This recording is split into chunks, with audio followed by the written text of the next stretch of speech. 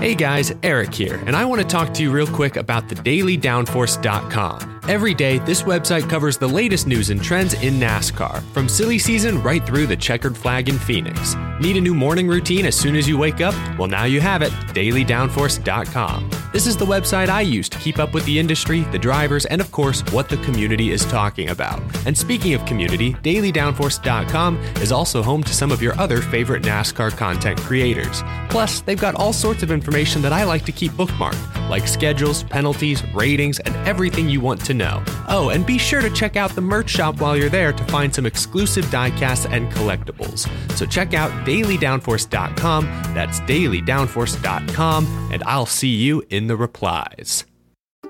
Hey y'all, Rick Houston here, and I want to tell you about my new show, the Moonshine and Motorsports Racing Podcast. I've partnered up with the state of North Carolina Department of Natural and Cultural Resources to help uncover the history behind moonshining mountain boys, professional wheelmen, and the backwoods and city lights of the Tar Heel State. In the first episode, I sat down with Winston Kelly at the NASCAR Hall of Fame for a little behind-the-scenes gossip about Junior Johnson's engineering skills. He's got two things in his hand, pipe wrench and channel lock pliers, and they weren't new. They had been around the block a time or two. Wasn't the first steel they built, I bet. No. I think the pliers had been red before, but paint had worn off. And in the second episode, I talked to a professional hillbilly, a.k.a. Dr. Daniel Pierce of UNC Asheville, to find out the real history of moonshiners and their battles with the revenuers. He wrote about one of his experience of trying to chase down this bootlegger in this souped-up car, and he complained that the government gave him these piece of crap, cheapo cars, and that were really no match, but he thought he was doing pretty good, and then the guy just hits it and just takes off and practically disappeared. But then the guy makes a bootleg turn and comes back towards him. And as he said, it was a game of chicken, and I was the chicken. And so he ran off the road. And actually, he was the guy who caught Junior Johnson at his daddy's steal when Junior got tangled up in a barbed wire fence. So check out the Moonshine and Motorsports Racing Podcast, available on YouTube, dailydownforce.com, and all of your favorite podcasting platforms. And be sure to check out my regular show on NASCAR history, the Scene Vault Podcast.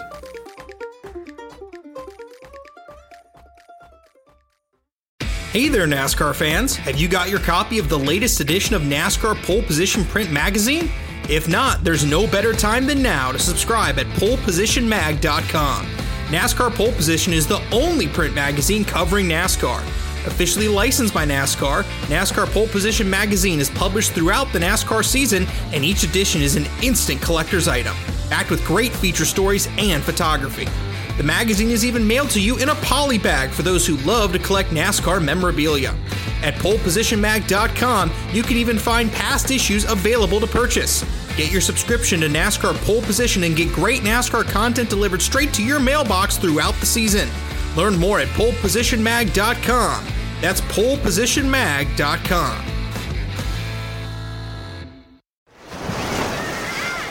Hear that? Believe it or not, summer is just around the corner. Luckily, Armor All, America's most trusted auto appearance brand, has what your car needs to get that perfect summer shine. Plus, now through May 31st, we'll give you $5 for every $20 you spend on Armor All products. That means car wash pods, protectant, tire shine, you name it. Find out how to get your $5 rebate at armorall.com. Armor All, less work, more clean. Terms apply.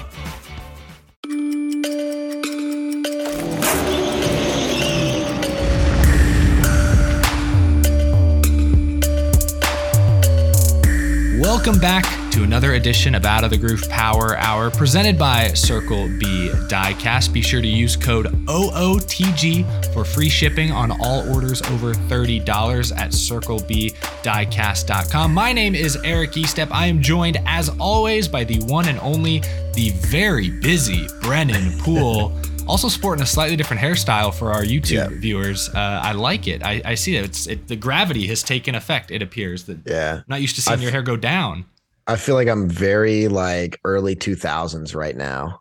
Very early 2000s. Blonde hair, dyed bleach hair down in your face. I'm early 90s, man. There's some punk rock going there. 2000s. Yeah, for sure. I feel cool. I had like a little bit dark sides, I had a little bit of the dark sides going on.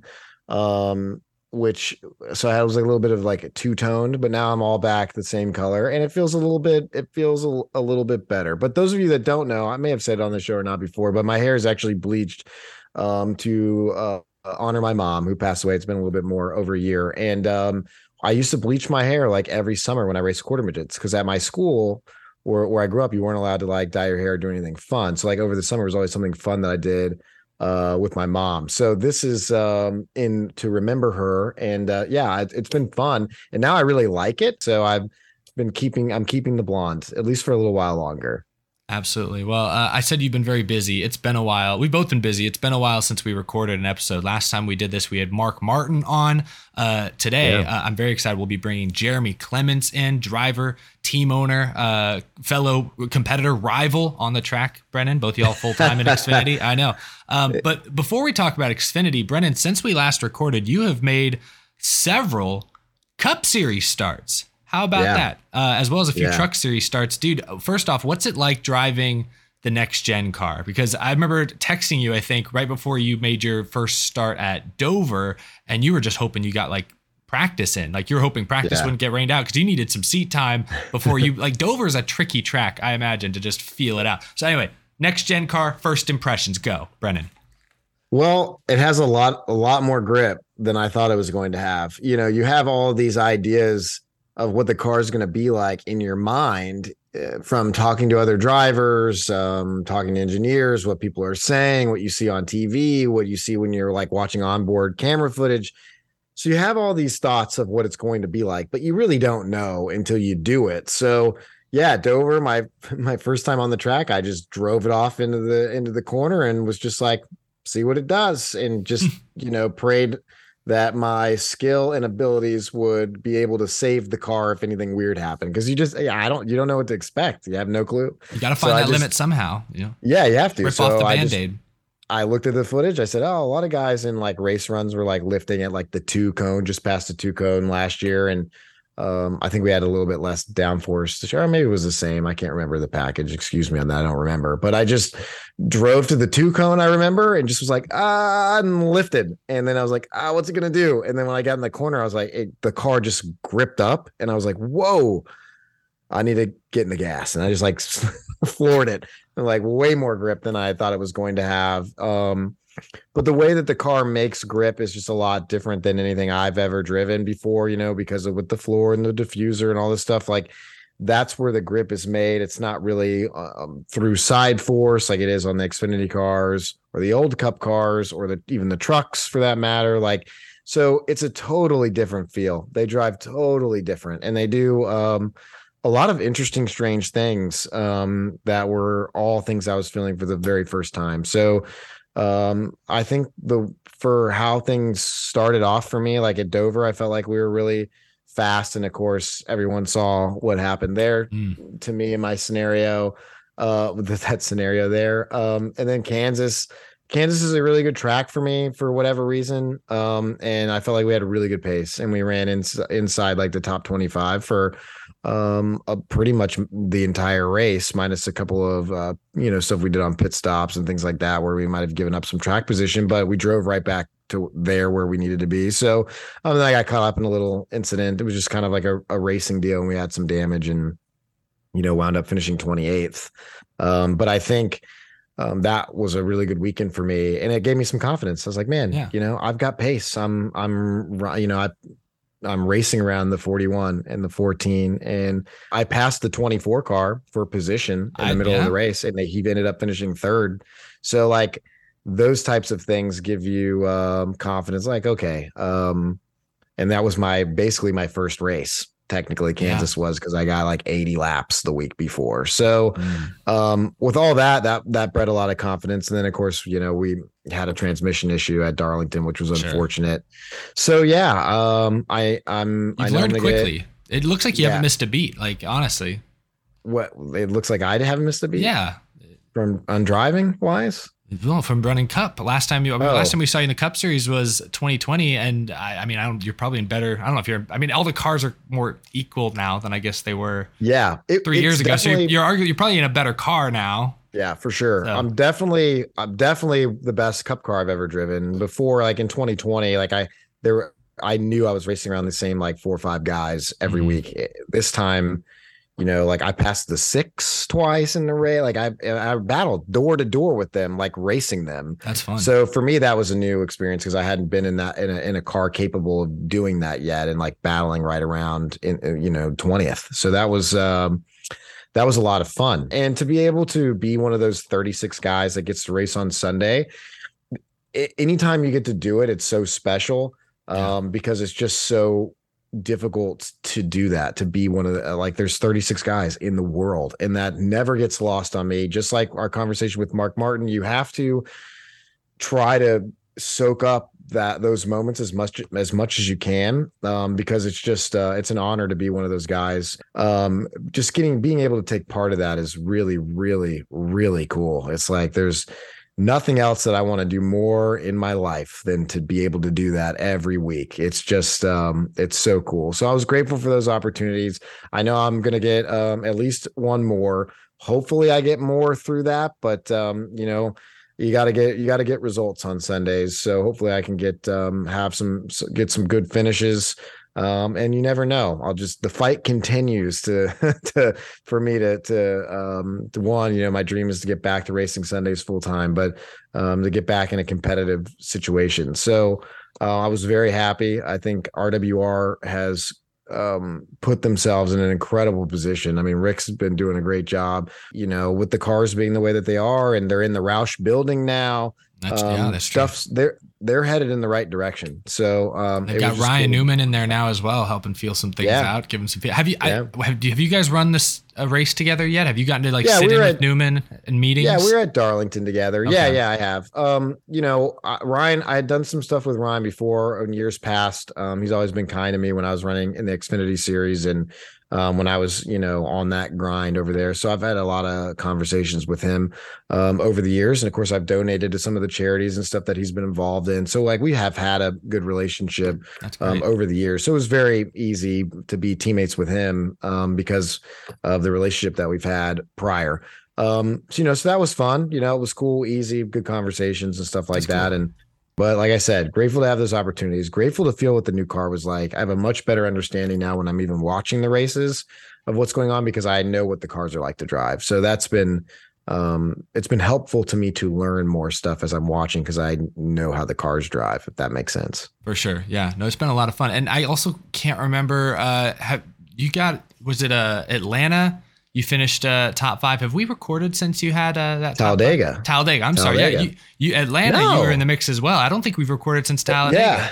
No, Atlanta. I finished 13th. And Talladega. Yeah, we finished 5th.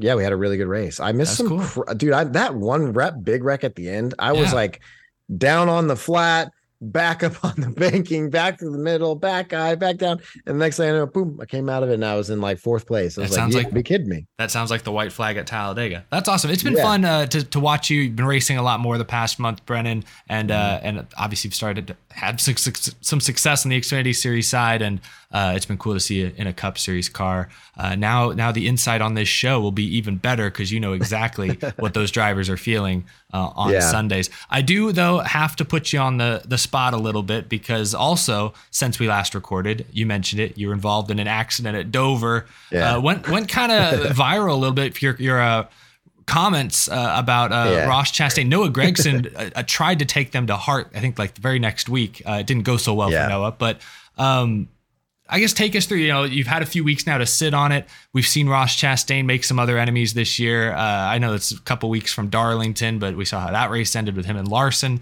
in the fence.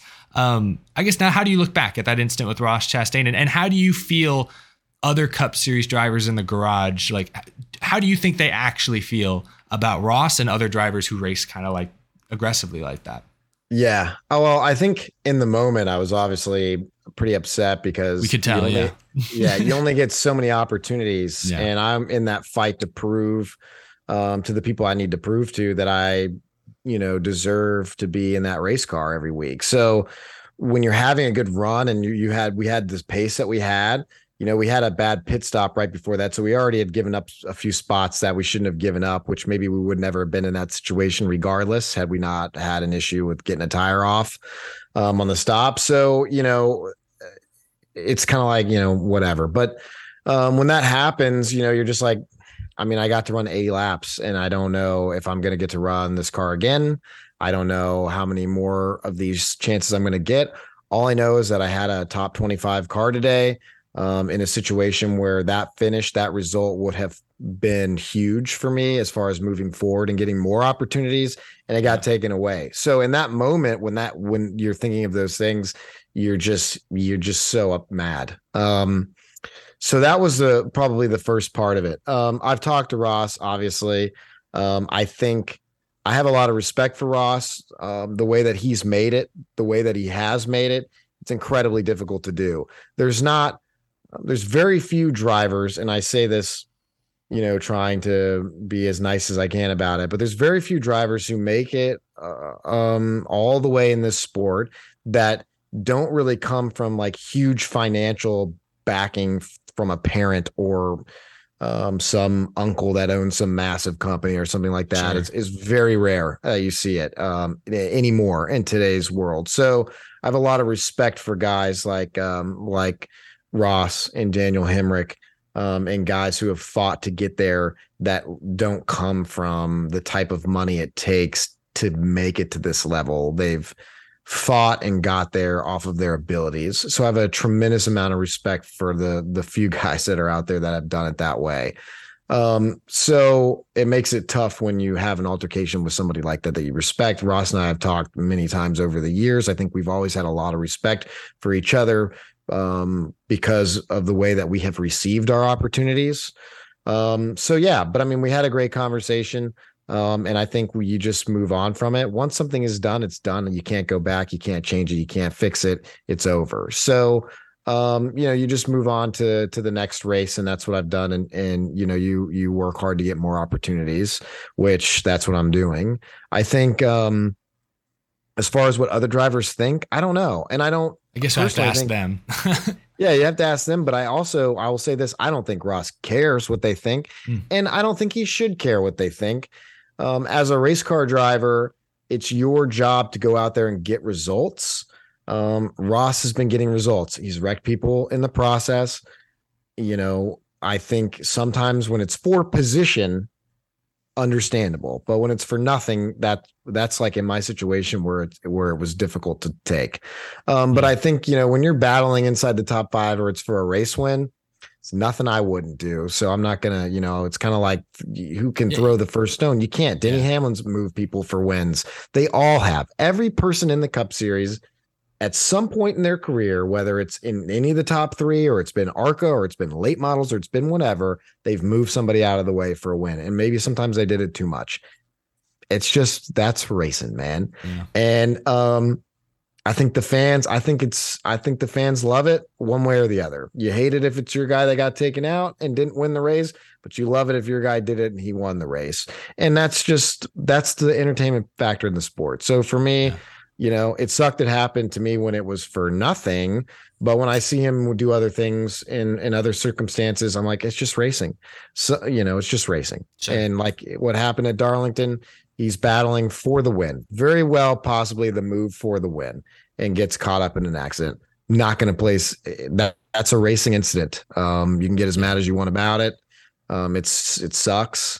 For both people involved, but at the end of the day, that's just a racing incident. Both guys on the line, pushing, not giving an inch. Yeah, you just pushed a little too hard when going for everything. Right. Yeah. No, and how many people screamed and yelled at the TV and went berserk in the stands when it happened? Emotion is good. Yeah. I had people. I was driving back from the race when that happened, and I, because I was mad we broke and all that stuff, so I left. And people in my vehicle were screaming about watching it happen on their phones, screaming. So wow, that part of it is so valuable to the sport on the entertainment. It's entertainment. At the end of the day, for the racers, for the racers, we're there to win. For the fans, it's about entertainment, and for the sponsors, it's about making money. and that's what that's what it's about. There you go. You just summed it up. It's a three-pronged attack. There you go. Yeah. Exactly. The way I see it is Ross's driving style hasn't really changed too much. It's just now he's running up front in the Cup Series where it's more visible than ever. And so when he does upset somebody, it's a headline as opposed to a footnote, as it might have been in years previously. Well, I wanted to hear your take on that. I'm glad to know that you guys have talked. Sounds like you're on pretty good terms. I know you and Ross, y'all go way back. Y'all are pretty good terms before this incident, so I'm glad. I don't want to see friendships ruined by a competition. No, I'm just messing around. It's racing. We've talked about before. Like, we're still all competitors, and we're still all fighting for 36 seats. And there's only so many spots. There's only so many drivers. So at the end of the day, we're all against each other, no matter what. We're buddies. We're buddies. We're buddies. No, they're not. Push buddies. Comes to shove. No, it's tough. Yeah. No, they're not. It's just the way the sport is. Real quick before we bring in Jeremy Clements, I'm excited to catch up with Jeremy. I do want to talk about North Wilkesboro Speedway for a moment. Brennan, you were up. First off, let me know where you were at. You were in Michigan, is that correct? Yeah. So shout out to the Venturini family. The Venturinis helped me a lot in my career. I definitely would not have gotten as far as I got without their support. They're very close to me. So Billy Venturini was going to come out of retirement to race at Flat Rock Speedway. So a little bit of history. Billy's father raced there, and I believe it was his first win. I think it was like 82 or 83. Can't quite remember, but Billy was in victory lane there. And so was Wendy. I think Wendy was like 4 then. I'm not sure. I think that's what I learned this week. I can't remember, but that he always wanted to race there. Like, he always wanted to race Flat Rock. And when his race driving career started, they took it off the schedule. So he had been talking to ARCA. I'm like, man, if you guys put Flat Rock back on the schedule, I might have to come out of retirement and race that one. So they did it, and they to see if he would do it, and he did. Of course, he went and ran the race. And so he asked me if I would come up there and help and spot him during the race. Nice. So I went and did that. And it was weird because Billy has always been the one telling me what to do throughout my career. And this time was roles reversed. So I was getting to yell at him and tell him where to be out on the track and be like, what are you doing? I was like, you got to get in the corner deeper. So we had a tremendous amount of fun. And then, of course, he did a great job in the race. It's a 150 lap race straight through, no breaks. He managed his tires well. And he made some awesome moves, which was great to see. I mean, after 17 years of not driving anything, the cars have changed drastically. Yeah. Like, everything about it is different. And he hopped right in and adapted quickly and finished P4, man. That's crazy. I think that's pretty good. He beat the last week's winner. I mean, that's awesome. Pretty good. That's pretty good. So we had a great time, and man, it was so much fun. And all his family was out. People I haven't seen in a long time. And yeah, we really enjoyed it. That's great. And I'll ask you about it in a moment, but I hope you got a chance to watch the action at North Wilkesboro, at least some of it. I did. Because that's where I'm going with this. I'm wearing, for our YouTube viewers, I'm wearing a nice sort of retro style North Wilkesboro Speedway hat. I'm a hat guy, Brennan. I like wearing different hats. Yeah. And, anyway, this looks cool.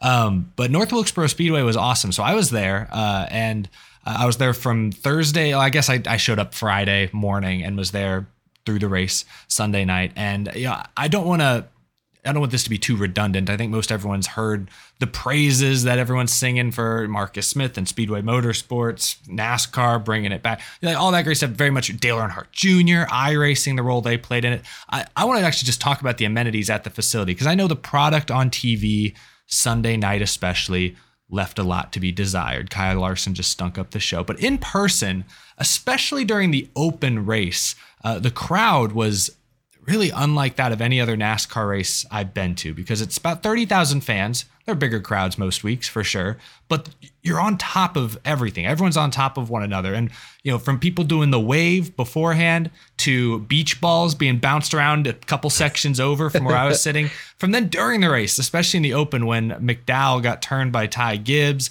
then he comes out on track and was sort of blocking Ty Gibbs, costing Gibbs a shot at the win. The crowd was insane. They were getting up. McDowell was the star of the show. You'd think he was Chase Elliott, how enthusiastic they were. So between the crowd enthusiasm, we joke all the time. NASCAR fans love to complain. I did not see a lot of complaining this weekend from fans who were at North Wilkesboro Speedway. And so I do think the whole team over there deserves some credit for turning this once abandoned, forgotten short track in basically the middle of nowhere into, the hottest ticket of the 2023 NASCAR season. And, logistically speaking, parts of the track were run down, a lot of dirt roads and hills and gravel areas and, porta potties and, food trucks and stuff. Parts of it felt dated, felt old, but it maintained its charm. And I don't think, like, they tweeted that the parking lots cleared in less than 2 hours. Like, they avoided being Kentucky 10 years ago or 12 years ago, whenever it was, when that traffic disaster maybe marred that track's future, quite honestly. So I just wanted to give a shout out. North Wilkesboro Speedway does deserve, I think, the credit they've been getting for the fan experience at the track they created. I even saw the Dierks Bentley concert Sunday afternoon before the race. And I'm not a big country music guy, but he put on a good show. And the crowd there in the fan zone stage, it was big. It was probably 10,000 people. It was huge. People were packed. So I just want to kind of give my perspective in person, like, believe the hype. I'm sure it's nauseating at this point. Yes, we get it. North Wilkesboro is great. They did a great job. But like, I can't stress enough. It felt like a track that was ready to host 2 races a year. Like, in many ways, it really did. I'd compare it to Martinsville or Bristol. It was at or very close to their level as far as the in-person fan experience. And I think that's impressive. What did you see on TV, or what have you heard from people who are at the track, Brennan? Do you agree with my assessment? Well, here's what I'll say. Yeah, I agree with your assessment 100%. Here's what I'll say. I think they need more tracks like this on the schedule all over the country. Granted, that might be difficult to do, but hear me out. I think in our sport, the fans love the nostalgia and the history of where the sport originated from. And North Wilkesboro is a great example of that.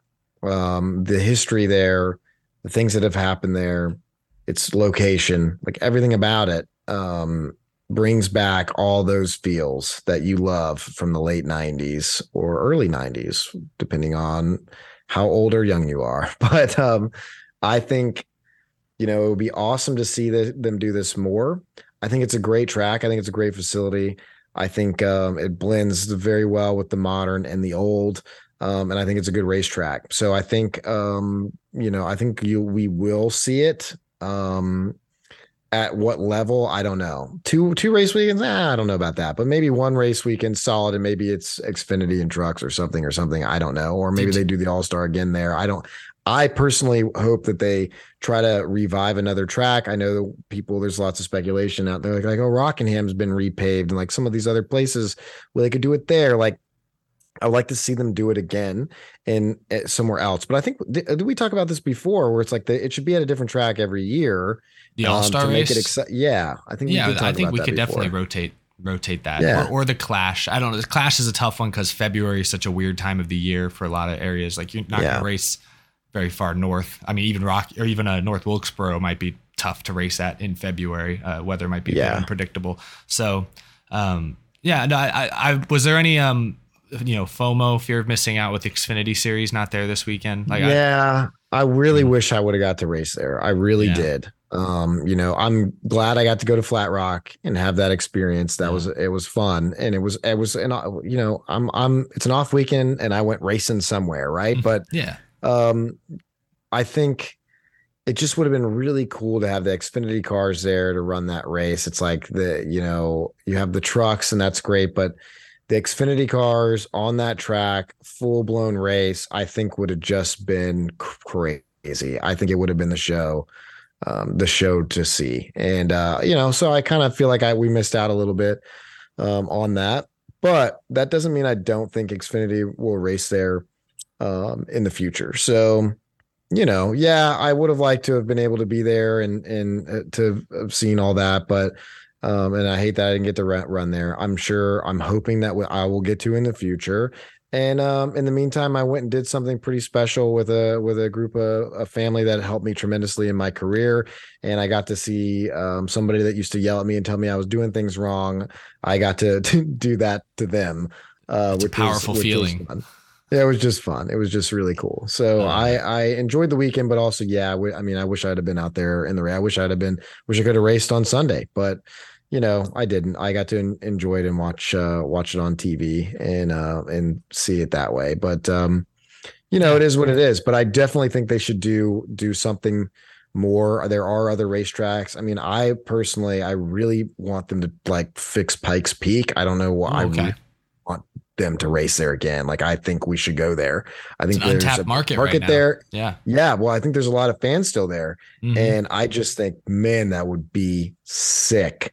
So maybe that's a place. Maybe they do an all-star and do a weekend out there in Colorado. I think that would be crazy. And it's pretty centrally located, so maybe that would work. I don't know. But it's not too far. I mean, how far is that from like Denver or Colorado Springs? Is like right far. There. Yeah, it's like right there. Yeah, so it's not that far. That's not too bad. I like that idea. No, I think it would be fun. It's not a bad idea at all. Yeah, Marcus Smith. You need more ideas? There you go. Like speak. Let's do it. The show is sponsored by our friends at Circle B Diecast. We truly appreciate their support. Once again, you can use code OOTG. It stands for Out of the Groove. Just headbutted my microphone with my hat. You can use that code OOTG for free shipping on orders over $30 at CircleBDiecast.com. We always show off our favorite diecast here at the midway portion of the show. In honor of All-Star Weekend, I brought back this, can we call it a throwback? It almost looks cursed now. The 2020 All-Star race was won by Chase Elliott. I've got one of the light up race win diecast. Look at that. Yeah, little orange Chevy lights. I don't know what I have to say about that, to be honest. The numbers back on the rear quarter look bad. I'm glad we moved them forward, to be honest. I agree. I can't believe that this was initially the what they were going to do. And then last minute, it was like, nope, we're going to slide them forward instead. I think they made the right call. This is a cool car. I love this race one. I love the detail on the rear quarter panels and the blown out left rear tire. And of course, cool. The lights. Lights look cool on this one. We may never see that on a diecast again, so I'm glad I have this in my collection. Brendan, do you have a special car to showcase? I've been saving this one. I changed these out through each show, but these have been here for the last one as well. I'm pulling out the old DW. He was back 17. In the broadcast booth this weekend. Oh, dude, I loved it, to be honest with you. I haven't gone back and look. I heard they didn't let him say boogity, or he didn't say boogity, boogity, boogity. I don't think he did. No. Oh my gosh. Whoa, what's going on? All I want to say is that 17 is my favorite number. Those of you that may not have followed a lot of my racing career when I was, coming up through the ranks. I mean, if you knew my late model stuff, I ran the number 5 because 17 was taken. And my very first car was the number 5 for Speed Racer, Mach 5. But if I could choose any number, like I choose 17 for everything, every sport, every video game, every anything. Same. Plus I love the looks of these cars. That's a cool one. Tied iconic sponsorship, number 17, old DW. He's, a legend in the sport. This is a really, really cool diecast to have. Every time I see this thing, man, I'm like, golly, those cars were so sick back then. Of course it's hard to see for the viewers, but I'm looking in here at the seat. That's not a carbon fiber seat in there, man. It's like a stool and a little head and a head back plate. Those guys, man, some kahunas on those guys. That's awesome. I can relate to you picking numbers other than 17. So 17 is my favorite number for Matt Kenseth. In baseball, when I played baseball, I wore 16 because there was another player who wore number 17 and he'd been there longer than me. And I love in professional sports players will offer if someone gets traded or something and they want if Tom Brady were to get. When he went to the Buccaneers, I don't know if he had to do this, but he wanted number 12. He needed number 12. If somebody had been number 12, he probably would have they offered to buy him out. Yeah, they buy them out of their own numbers. I love that. Yeah. I didn't have, as a 9-year-old playing baseball, I couldn't afford to buy out Danny. I think was his name. They did the same thing to me. Our coach's number was 17, so I was never getting that. So I chose 3 for Dale. All my other numbers were taken. 3 for Dale. That's not bad though. I usually go 21. That was my dad's baseball and football number. He was number 21. So if I can't be 17, I usually choose 21. If I can't do that, then it's usually 5. Then I just take whatever jersey a lot of races fits. in the number 5. Yeah, whatever jersey fits. Well, sometimes they do that in school too. It's like the lower numbers are the smaller. That's happened to me when I played basketball. It was all the only jerseys that fit me, being super tall, were in the 40s. So I was kind of stuck. Appreciate Circle B Diecast sponsoring the show. Without further ado, though, let's bring in a good friend of mine. good friend of the show as well, Jeremy Clements. He's calling in now. Let's talk to Jeremy. Let's bring him on in. We're now joined by Jeremy Clements, driver the number 51 in the Xfinity Series. Hello, I like that. Jeremy, it's great to see you again, dude. It's been a while, I think, since we've chat, really. How have you been, first and foremost? How's it going? I'm doing great, man. Thanks for having me on the show. Yeah, I see you all the time. You're so damn tall, so it's not hard to miss you. You can see you walking through the infield pretty easily. But yeah, it's been good. I mean, as good as it can be for a small independent driver that has to deal with everything on his team. It's a lot to juggle. We just had a good off weekend. I did go to the Braves game and had some drinks and had some fun, and then yeah, we're racing this weekend at Charlotte, so it's going to be a good weekend. What'd you think of the Braves, the Atlanta Braves Stadium? I went there for the first time a few weeks ago, and I thought it was pretty cool. Are you a baseball guy? I geek out over like baseball stadiums and the style and the look. What'd you think? Was it good?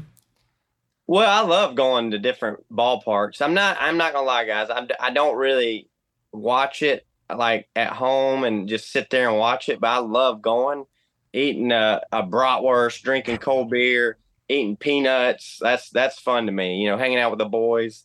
So we had a boy night, and I have a friend that's got a good connection that works there, so we didn't have to pay anything for the tickets. Had great tickets, about 4 rows up, and man, it was badass. So and I love, since we get to travel, I love getting to go to different stadiums. So I've been to a few over the years, and the new Brave Stadium is amazing, and there's so much stuff to do around there too. I don't mean to devolve this into baseball stadium talk, but what is your favorite stadium you've been to so far? Well, real quick, I've been to the White Sox, Cubs, Braves, of course. Let's see, the Cardinals. There might be one more, but I can't think right off. But I think I'm gonna go with the Cubbies. That's classic. Wrigley Field. That's a classic field. Yeah. I've been to a few Wrigley Day games over the years through traveling and the racing and everything too. And yeah, it's like it's so amazing, and it's so old, so much history. It's just so cool when you go in there. Plus, like you said, I mean, my favorite thing to do is get peanuts and a Coke, and you make a mess at your seat. But yeah, it's not much. There's not much better than that. It's so funny you said that. I took a picture under where I was sitting because I made such a damn mess. Like there were just peanuts and everything I was eating was just right there. And I was like, man, I feel bad for whoever's going to clean this up. Well, let's jump into some hard hitting NASCAR racing questions. Jeremy, I've got a lot of respect for you. One, because you do it yourself, but in doing that, I'm sure there's a lot of challenges that you face, but I'm sure there's a lot of positives to that as well. I know your family's involved. Your dad's at the racetrack. It's got to be cool getting to still race as a family team run operation. But could you talk a little bit about, the challenges, but also maybe some of the stuff that you benefit from just having your family and everybody involved in your program? Oh, Brandon, that's very nice of you to say. First of all, it's definitely a tough deal. I feel like it just gets harder and harder as the years go by. I mean, the competition level this year is unreal. To run top 20 is a feat in itself, and really just to keep this deal going and it not go under because you're spending too much money. That's challenging to do, and you want to run good, but it's it can be tough on the relationship side with your family. We build our own engines. I complain about them a lot. We've talked about it at a racetrack. I think Phoenix, everybody, all these teams have got lease motors. All these smaller teams got lease motors. And it makes it very hard to keep up with those guys. And, I'm just constantly, hey, we need better motors. We need this, that. And the car didn't drive good this weekend, and it wasn't the motor's fault. And, it just kind of, it can be difficult to navigate that. And then, like we had Mother's Day, went to see my mom once we got back from Darlington that weekend. And my dad brings up about some racing and some bills. And I'm like, can we just not talk about racing tonight? Like, let's just leave that alone. So it can be hard to navigate all that, to be honest with you, man. But I'm very fortunate. Yeah, I've raced with my family since I was 7.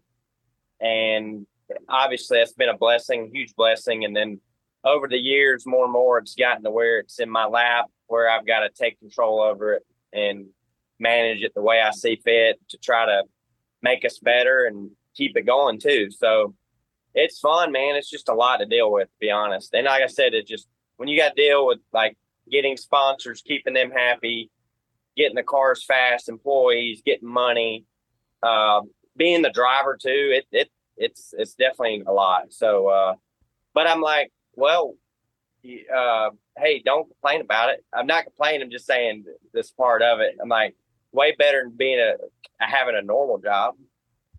Yeah, I think, I can understand how that could be very overwhelming at times, but then also you guys have had so much success and you've been able to win a few races in the second highest form of motorsports in this country, which is incredibly impressive. And yeah, I think it's just cool to see what you guys have been able to accomplish, in that you are able to continue to race, because we all know, I mean, the drivers know, and I think a lot of the fans and the team owners and stuff in the garage area know how difficult it is to keep operating and keep running, and what it costs and how expensive it is to run good like you talked about, but also just to continue to make it year after year after year. And you guys have been successful at doing that to this point, and so I think it's cool to see. And you run good, you're competitive, and I will agree with you, it is probably one of the most competitive Xfinity fields I've seen in a long time. It is crazy difficult to run in the top 20. You have to be perfect. And like in our situation, you're driving the car like literally on the limit the entire time, the whole day to run 20th. It's crazy. It's very challenging. That part of it's fun, but yeah, I agree with you. It's just it's crazy competitive this year. Oh, for sure. And I mean, like you said, we're running cars that we got in 2019 from Ganassi, and we ran the hell out of these cars. I mean, they're used. I feel like they're just used up, and then it's just hard. Like, you gotta, if you gave me a pot of money, I could easily spend it right now to try to make our team better. But yeah.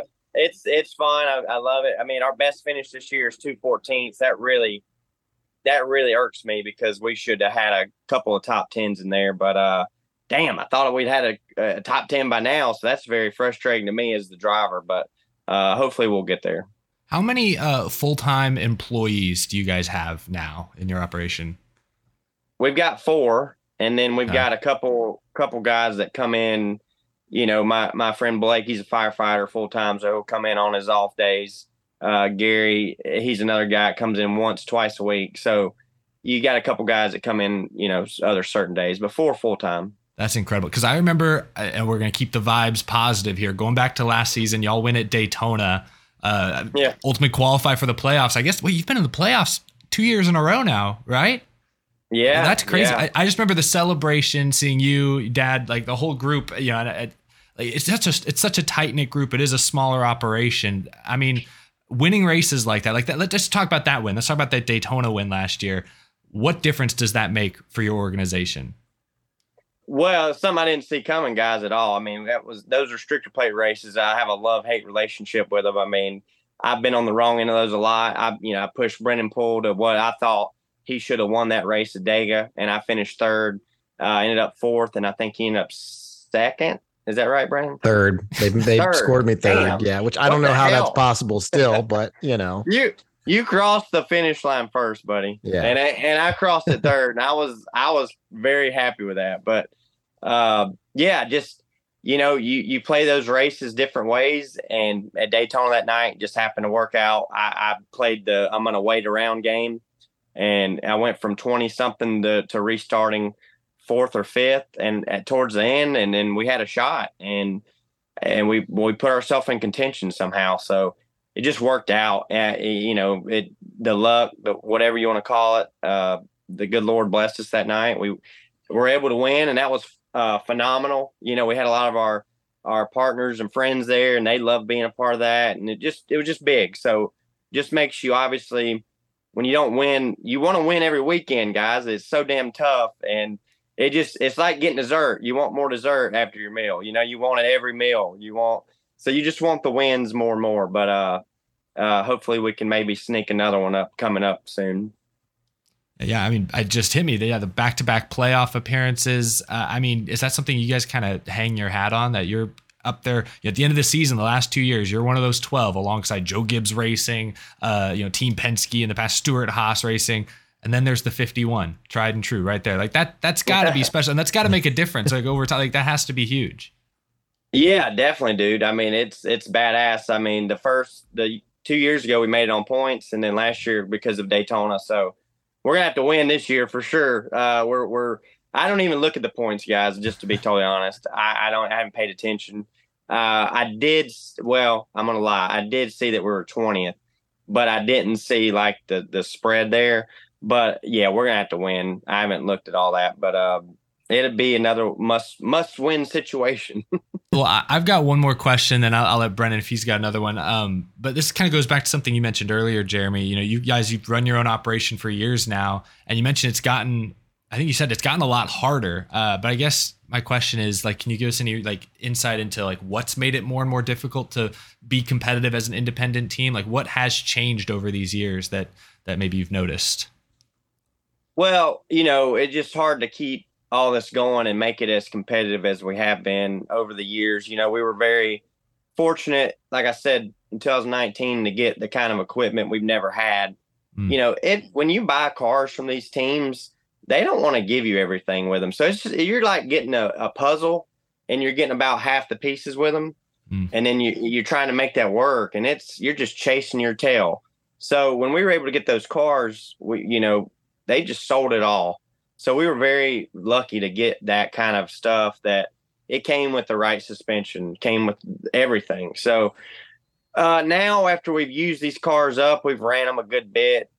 We really just need to spend more money. And when you're only getting you're getting what you're getting to go race, it's hard to try to buy new equipment and do all that the way it should be. And then on top of that, like I said, we built our own engines. So our I hate to say it, our engines package isn't where it needs to be. We're trying to get there, but to catch ECR, Roush Yates, TRD, that's very tough to do.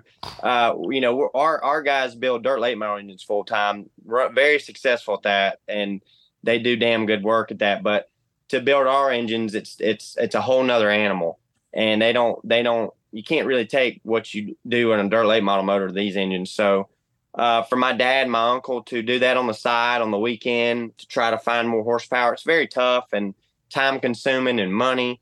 And like I said, the competition level just gotten more and more, and it's just hard to keep up with that. And that's what I mean by it's more challenging. And then like getting sponsors, getting everything that goes on with it, sponsors, pit crew, spotters, hell, even the food at the track. What are my guys going to eat every weekend? Yeah. I mean, just getting everything changes every year. At the end of the year, you're like, oh no, I got to start over. So that's what I mean by that. Well, another question just hit me. Speaking of things changing every year, I don't even know if you've seen this or paid any attention to it at this point, Jeremy, but there have been reports that the Xfinity Series after next year might go exclusively onto a streaming service like an Amazon Prime, perhaps. And I think with that, likely there'd be an increase in the rights fee. Hopefully that would trickle down to the Xfinity Series teams. Like, I don't know, do you see that? Have you had any, I don't know if you've heard any of the rumblings or the conversations, but does that change any of how your team kind of thinks about the future? Yeah, I saw some of that on Twitter, but I haven't heard a word about any of this myself. I don't know if there's been meetings with owners or something. I don't have a clue, but I don't know about all that, guys. I see it both ways. I'm like, if it trickles down money wise to us and the purses are way up, that's good. Yeah. That's how I get paid. Actually, I get a percentage of how we finish. It's a small one, guys, but it's, that's how I get paid. So if I see the purses go up, the driver in me is like, hell yeah. But the other part of it is like, who's gonna a lot of people have cut the cord cable wise and all that. That's good. But like when you're subscribed to 27 different things, are you going to subscribe to this next one to watch the NASCAR Xfinity Series? I don't know. How much is that going to cost? I mean, I know NFL did it with Amazon. And this is just stuff off the top of my head. I don't have have the answers, but it's very interesting. And whatever way we go, I hope it works for us. Yeah. Interesting. Yeah. Yeah, I think we all hope it works. I guess, okay, to wrap this up, I have one last question for you, Jeremy. I wanted to say, okay, so like this weekend, we didn't get the race. Xfinity cars didn't go to North Wilkesboro. I don't know how much of the race you saw or didn't get to see, but I was kind of bummed that we didn't get to go race there. Oh, yeah. It's iconic. It would have been cool to do it. No doubt. We should have been there. Yeah, it would have been awesome. We should have been there, but we would have been the best race too, Brandon. I'm sorry not to cut you off. Probably true. Did you get to watch any of the races or see the highlights or any of that stuff? I know you went and took your weekend off. I don't blame you for that. I actually went to the ARCA race in Flat Rock, over the weekend. Yeah, I was all the way up there in Michigan. I spotted for old Billy Venturini, which was a lot of fun. Oh, cool. Yeah. I did see him get back behind the wheel. That's cool. It was a lot of fun. But I wanted to ask you, like, what were your thoughts? Like, bummed we didn't get to do it, obviously, but what did you think about just like all the hype around the race, what you saw over the race weekend? Should we do it again, but bring Xfinity cars there? Let's throw that in there. Well, I did see some of the action. I was driving to Atlanta, and I actually was riding passenger seat because I convinced my cousin to drive. And so I got to watch some of the race. We had it on XM radio listening, and the truck race finally got going and got some action. And there was some beating and banging, which you love to see, and some tempers flaring. And so that race was good. Obviously, I don't like seeing Larson and the Cup guys get in there and stink it up. I don't. In my opinion, if Cup guys get in these races, put them in middle tier cars or trucks. It's unfair as hell for them to get in the best equipment and go out there and race. Really, in my opinion, but. The truck race was obviously way better. The Cup race, didn't watch much of that. The short track package is pretty rough at the moment, unfortunately. And what I did see, I didn't like. So that's just my honest opinion. Sorry. Yeah. Yeah. I mean, there wasn't I think the Cup race too. Yeah. There needed to be maybe a little bit more action. I agree. I think the truck race was pretty good. I mean, I would like to see the Cup guys. I mean, I run midfield trucks all the time, and sometimes I beat really good trucks all the time just through experience level, so. Yeah. But 100%, the Xfinity Series should have been there. Me and you battling it out. Yeah. Should have been there, and it would have been an epic race. I hope they do take us there again. I hope they take us there next year. I hope they do something to make some kind of second groove too. That place was too bottom line dominant. So I don't know what you do there. You put a grip strip like Pocono used to have in turn 3.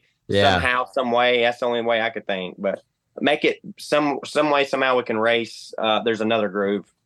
Yeah, they had. I think like the top 4 would pick the inside lane, and 5th place was on the front row because nobody trusted the outside. Yeah. I guess I was the only one here that was at North Wilkesboro. Atmosphere was great. They killed it as far as at the track. But I'm with you guys, especially the Cup race on Sunday. I can only imagine watching on TV or listening on the radio. Larson's still leading. There he goes. He's at the front. So, but put a hurting on him. He did. Yeah. What did he say? Old school ass whooping, something like that. That's fair enough. Well, on that note, Jeremy, we really appreciate your time. Thank you so much for being on Power Hour. Brennan, do you have any final closing thoughts? No, it was just awesome to get to catch up with you and hear your thoughts. And we wish you nothing but the best, nothing but more clean racing between us the rest of the year. But yeah, it was a fun conversation, and we appreciate you coming on and talking with us. Oh, thank you guys. Brennan, always enjoy racing with you. You do an awesome job. And, if I ever get into you, it's not on purpose. I promise you, because I know that Johnny Davis crew, they work their asses off just like our crew, and I don't want to do anything. But appreciate you, Eric, too. You being in the sport. I know you were on that 6 car last year at Phoenix. You were on our car a few times, so thank you for supporting our series. Awesome stuff. No, but we appreciate you. Good luck this weekend at Charlotte, Jeremy, and we'll see you at the track later this year, dude. Thanks, guys. Huge thank you to Jeremy Clements for being on the latest episode of Power Hour. That was an awesome conversation. Really big fan of Jeremy. Brennan, it's the final segment of the show. This is the fan question segment. It's been a few weeks since our last episode, but I went back and looked on that Mark Martin episode, and we did get a good handful of questions. I picked out two that I think we will hopefully have good answers for. I'll just jump right into it. This first one comes from TM42, and they asked, what team did Brennan want to race for when he was growing up? Yeah, that's a good question. For me, it's easy. I always wanted to drive for Rick Hendrick. I was a huge Jeff Gordon fan, started at the same racetrack as him. So I just, I always, looked up to Rick and Jeff and that whole team. There for a little while when Ray Everham left and did his own thing with the 9 and the 19 and all that. I thought that would have been awesome to drive for him because I obviously so much respect for him because I was such a big Jeff Gordon fan. So I think, little Brennan 100% always wanted to drive for Rick Hendrick. There was nothing else set in my mind at all, not even kind of. And I still would love to drive for Rick, whether that would happen or not. He's got a stable full of great young drivers, but I think the dream for me would be able to drive for him. And there's so many great owners now in the sport. I mean, I was teammates with Justin Marks. Look what he's done over there at Trackhouse and all that. That would be an incredible thing to be a part of as well too. But so many. Richard Childress, I've spent many times talking to him over the years. Just an incredible man. So much history at that team. I mean, it's hard to pick one now. Just there's now you're so much closer to everything. Now a lot of these people, and it's different now than when you're a kid. Different. Yeah, we just had Jeremy on the show, so I should ask you, Brennan, would you ever start your own NASCAR team? Yeah, I would for sure. I love the sport so much that it's hard to picture yourself doing anything else other than driving. So I think I would. I mean, it's a battle and I would need significant help, but for sure I would love to own a cup team, try to get my hands on one of those charters if I had the money that it takes to get one now. I looked at it seriously years ago and was trying to raise money to get a charter, but things don't happen for a reason, so it is what it is. But I would love for sure. That would be awesome. Very certainly possible one day. That'd be interesting. Yeah. One other question. This is kind of for both of us. I thought this would be a good one to kind of end with. From Jesse Cardinals. I think I'm saying that right. But Jesse asks, what is your favorite? Actually, there's two questions. First one, what is your favorite racing movie? We can answer that first. I'll go and say Cars. That kind of dates myself. My favorite racing movie is Cars.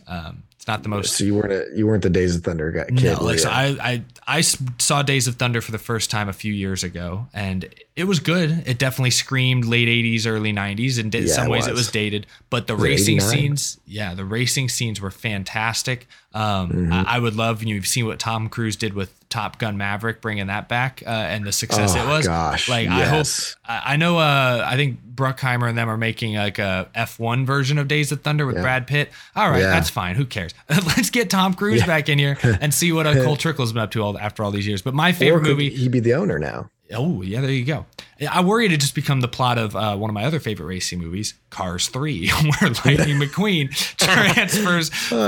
transitions from driver. It's weird because they're cars, but he's like driver to more like mentor, owner. Yeah. Anyway, I love the first Cars, even though the first Cars movie is not really that focused on racing. It's much more focused on Lightning McQueen's evolution, his journey from being a narcissistic a-hole to actually caring about friends and understanding what's important in life. But it's a great movie. I love Pixar growing up, and when they did a movie based on NASCAR, that came out a year or so after I'd really started to get into NASCAR. So to see Pixar, the people who made Toy Story, make a NASCAR themed movie blew me away as a kid, and it still holds up to this day as a very solid movie with some fun NASCAR cameos, references, and all that great stuff. So I would go Cars. It's hard to like not say Days of Thunder because like every driver my age is like Days of Thunder, and that's cool. Like I love Days of Thunder, but I'm not gonna throw that same one and just be like, it's Days of Thunder and just like move on. I'm gonna say probably Rush with the Niki Lauda and James Hunt story. That has become one of my new favorites. And of course, I love Ford versus Ferrari as well. Just like the more new modern movies, it's just like the Days of Thunder is like, yeah, that's the nostalgia throwback. That's never going to top. Like that's as soon as the opening credits start in Days of Thunder, it's just like I'm going to get emotional. Yeah. But those two movies now, like Rush and Ford vs Ferraris, are great. Ford vs Ferrari is really good. Like I wasn't sure if wasn't sure if I should have believed the hype, and then when I eventually saw it, I was like, oh no, that is a really, really good movie. Yeah, that's it's just well made. Movie. It's just a well made movie. Like the racing scenes are great, but as just a movie on its own, if you're not a racing fan, you're gonna love that movie, or you'll find something to latch on to.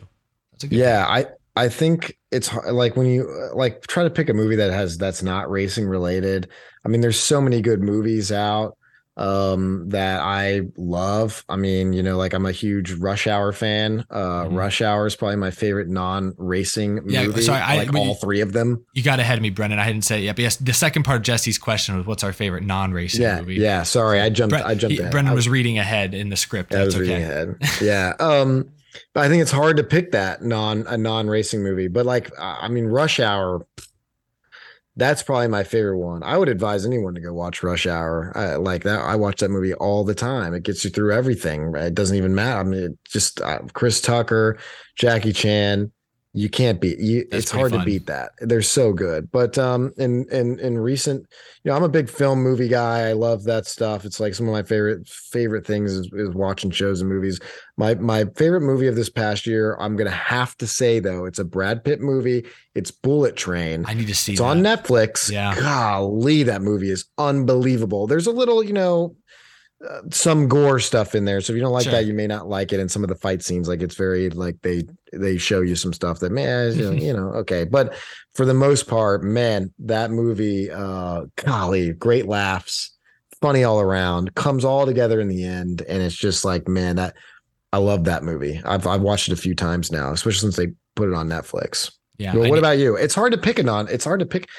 Well, so I went to film school when I was in college. Yeah. So I was a terrible film student because I'd walk around campus. I'd walk around the film and TV buildings and all these kind of pretentious, not all of them, but some of the students you got just very, very, just pretentious, just kind of had that air about them. And it was, they don't pick the fun films. It's the latest, Scorsese movie, and he's made some great movies. Don't get me wrong. Oh my gosh. Anything Stanley Kubrick has touched is a masterpiece. I'm like, okay. Yeah. Some of it's really good. Ton of respect.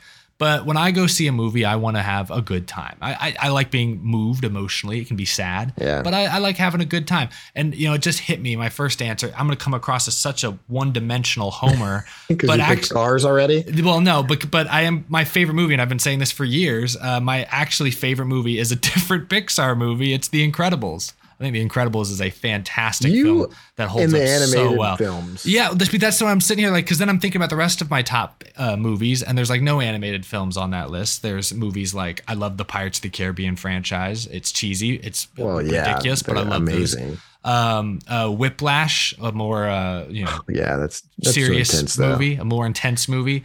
But it is funny that this question immediately, like the two Pixar movies at the top of my list, get shout out. So I don't mean to come across as one dimensional. When's the last time you watched Rush Hour? Have you even watched Rush Hour? My dad showed it to me a long time ago. I don't remember it too well. Eric. He used to show me other Jackie Chan movies, and some of them blend together. I need to go back and watch. I think it's on my wall here. Oh my gosh, Eric, you need to pop some popcorn tonight and you and your lady, you need to watch Rush Hour immediately. Okay, let's end the stream. Okay, bye. No. yeah. I want to throw one thing out because I wouldn't be doing my justice if we were talking about favorite shows or TV movies or anything. I'm going to say hands down my favorite thing to watch, by far none. Nothing is close to it, and I'm going to get made fun of by everyone. It's Supernatural. Greatest TV show ever made. You're like Game of Thrones. No, Game of Thrones is no. You need to watch Supernatural, man. It's on Netflix, all 15 seasons. It'll get you through the next 2 years. You won't even need to figure out what you need to watch. You'll come home, you'll watch an episode. You're going to be good for like the next 500 days. I'm telling you, Supernatural is where it's at. I have a bunch of shirts. I'm going to wear a Supernatural shirt on the next show. I'm doing it. Yeah, go for it. I like that. I've not seen Supernatural. My dad, I know, is a Supernatural fan. I don't know if he made it through all 15 seasons, but I know he was a fan for a while there. So good. Oh, it's the best, Eric. I like it. Brennan, I feel like you and I could talk movies and TV for a long time. We'll have to start doing dedicated episodes about that. But unfortunately, for this week's show, we have surpassed the 1 hour of power. Oh, man. Is this going to be the first like over 1 hour and 15-minute show? I think so. We will see. I might edit out literally folks, every dumb thing I said in this episode. He's editing our conversations for you. I'm editing it in real time, actually, as we speak. I'm that good. Man. But thank you, everyone, for listening and or watching Power Hour presented by Circle B Diecast. Really appreciate Circle B Diecast support and really appreciate all the kind words from you, viewers and listeners, both at the track the past couple weeks. I was at Darlington, I was at Wilkesboro, and I got a handful of fans who came up and said they really enjoyed the show. But also the comments on their last Mark Martin episode. That was so cool to get Mark Martin on, a NASCAR Hall of Famer, a legend. And it was really cool to see all the kind, supportive words and just, people sharing their own Mark Martin stories even. Like, that's awesome. That was great to see. Brennan, another episode in the books. Thanks to everyone for listening. Please leave us some more questions so that we can have plenty of questions to answer at the next show. Also, I want to throw a shout out to my Moonshine and Motorsports trail car I'm running this weekend. Right. Eric, you saw it up close and personal this past weekend. Got a good look at that paint scheme. So we're excited to host them this weekend. And if you're in North Carolina, you might want to check out the Moonshine and Motorsports Trail. There's some cool historic stops on it. So check it out. And also make sure you check out our car this weekend. Yeah, absolutely. No, Moonshine Motorsports Trail. They've got some cool destinations. I've got a video series that's been ongoing. Visited, obviously, North Wilkesboro Speedway, NASCAR Hall of Fame, Okanichi Speedway. That video went out earlier this week. Rockingham's on the trail list. If you can get in the doors of Rockingham, that's a pretty cool place to go scout around, check out. Absolutely. So that's awesome. Well, we're looking forward to seeing you race this weekend. Brennan, that car is going to look fantastic. We will see all of you on the next episode of Power Hour.